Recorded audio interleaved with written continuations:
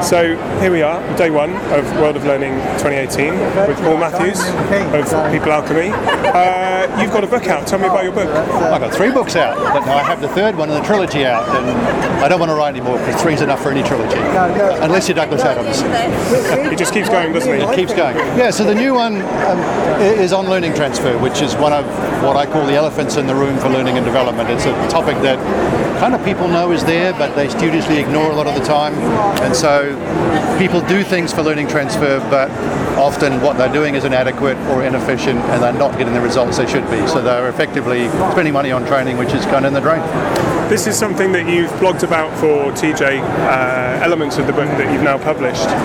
It seems that we're surrounded by businesses who profess to have the solution to engaging people and getting the best out of them from their learning solutions. But do you think a lot of companies, not necessarily here, but in learning and development, kind of miss the point with learning transfer and don't use the best kind of techniques out there?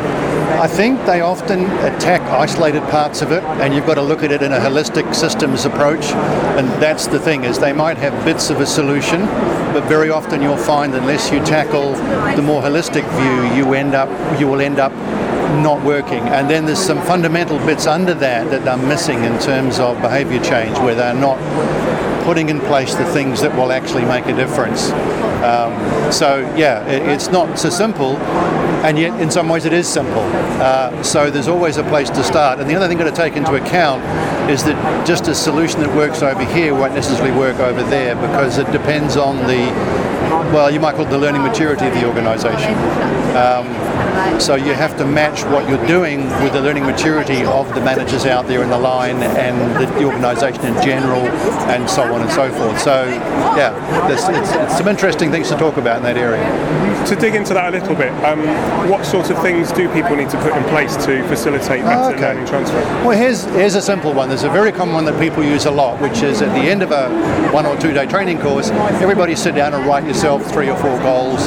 They might even do something fancy like, we'll put it on a postcard, I'll post it to you in 3 weeks to remind you of what you promised yourself. There's a few problems with that. Number one, people's brains are normally mush at the end of a program anyway. I know mine's certainly akin to porridge at that point, and there's no way I'm going to write an effective goal anyway. Number two, the goals they are writing don't necessarily have any clear line of sight back to what the corporate sponsor was wanting out of the program, because the delegates don't know, the trainer might not even know. A third one is those goals are often quite sizable in the sense, I'm going to change the way I interact with other people. Now the problem with a big task like that is it looks difficult to do when you get reminded of it in a week's time, so you don't start. Then a week later you don't start again and again and again. So you've got to start looking at lots of little activities that cumulatively may well create the bigger one. And that's the mistake that many people make, is they have several kind of bigger things they want people to do afterwards, and they will typically always fail unless you put in place some serious coaching, because the coach can then motivate people to get those big goals.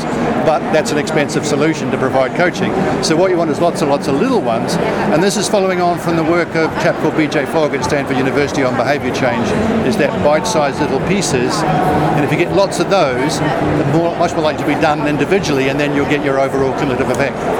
So finally, you're not just manning the stand here, you're also speaking. What's your talk going to be about? I'm speaking later today in the conference itself on learning transfer, together with Dr. Ina Weinbauer-Heidel from Austria, who's also got a book out on learning transfer, and she's got some amazing work she's done in research. So we're actually working together a little bit now on some new ideas on how to introduce that in companies in different ways, because she's got kind of that academic, formal approach to it, and I've got a more strategic view of it, and together it seems to work really well. So we seem to be getting some nice new ideas there. And then tomorrow I'm speaking again out on the exhibition floor on learning consultancy.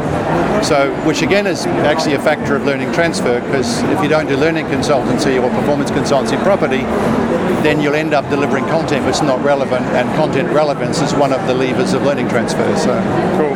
Okay, well Paul, have a good one. Thank you very much. Thanks Good to speak to you.